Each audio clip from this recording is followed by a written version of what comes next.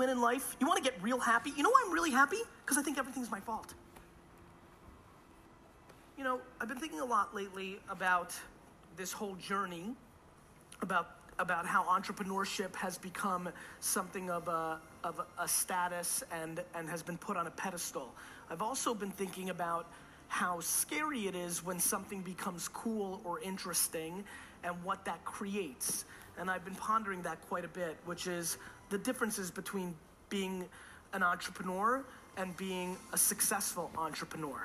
You know, putting the fact that you're a CEO in your Instagram profile doesn't mean that it's what you're going to be able to do for the rest of your life. And what I'm really concerned about is that we have lived both in Canada and the US with basically an 8 to 9 year macro, almost a decade of good economic growth. We just have. You know, obviously there was a crash in the US in 2008 or 9, but if you look at the data, we're probably on the tail end of economic growth. You know, obviously nobody knows, otherwise they would make trillions of dollars. But one of the things that I did want to talk to you guys about today is practicality. I think practicality is stunningly not talked about enough. So for example, if you're running a business right now and it's predicated on raising money, or you've raised money and you lose money each month, it's probably a really good idea to change course pretty quickly. Because the biggest issue for me right now is that we have a lot of people who want to build brands, who want to become influencers, who want to start companies, but they're not putting in the pieces that actually allow them to weather the storm.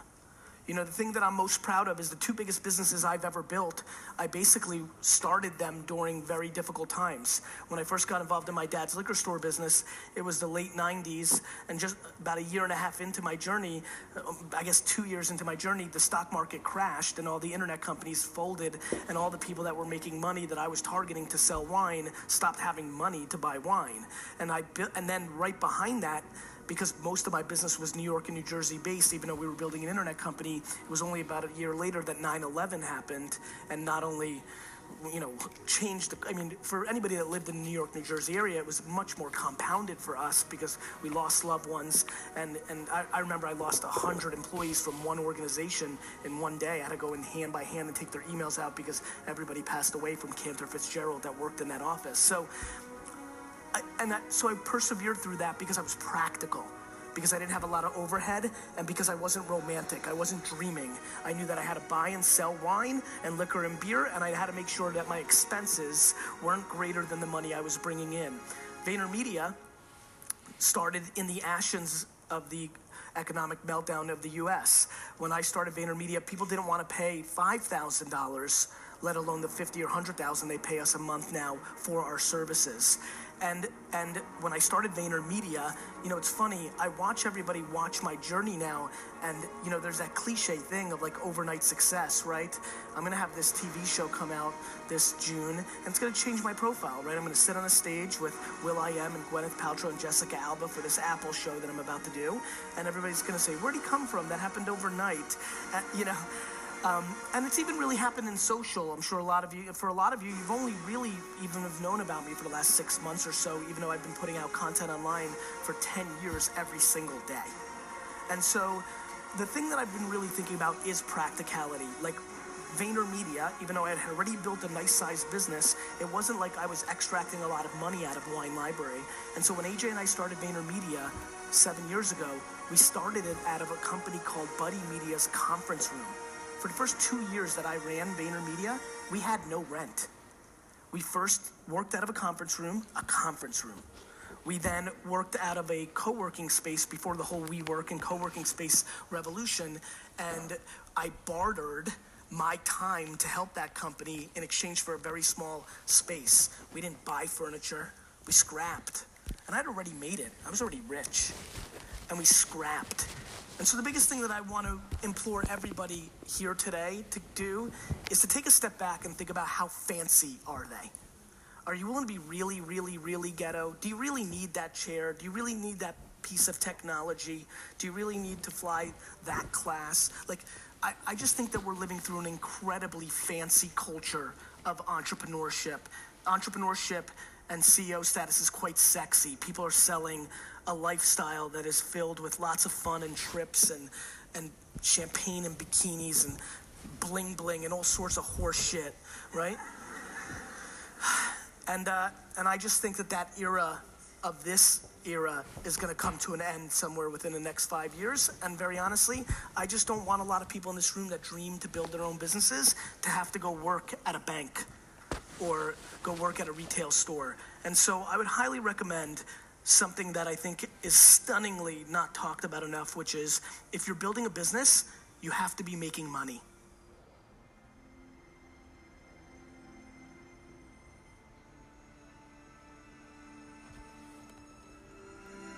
I know that's like a funny thing to say, but I think it's important. I think the other thing that's important is to shift the context completely the other way, which is what is really winning, right? Like, what is the definition of winning? And I think we all have different definitions, right? And I think that one of the things that I also want to say is that I'm getting scared that a lot of people that are following my journey hear me talking about buying the New York Jets, and I do aspire to buy a $3 billion sports franchise. I do. It is what I want. You can look at my 5th grade yearbook long before business was cool. It's what I want to do.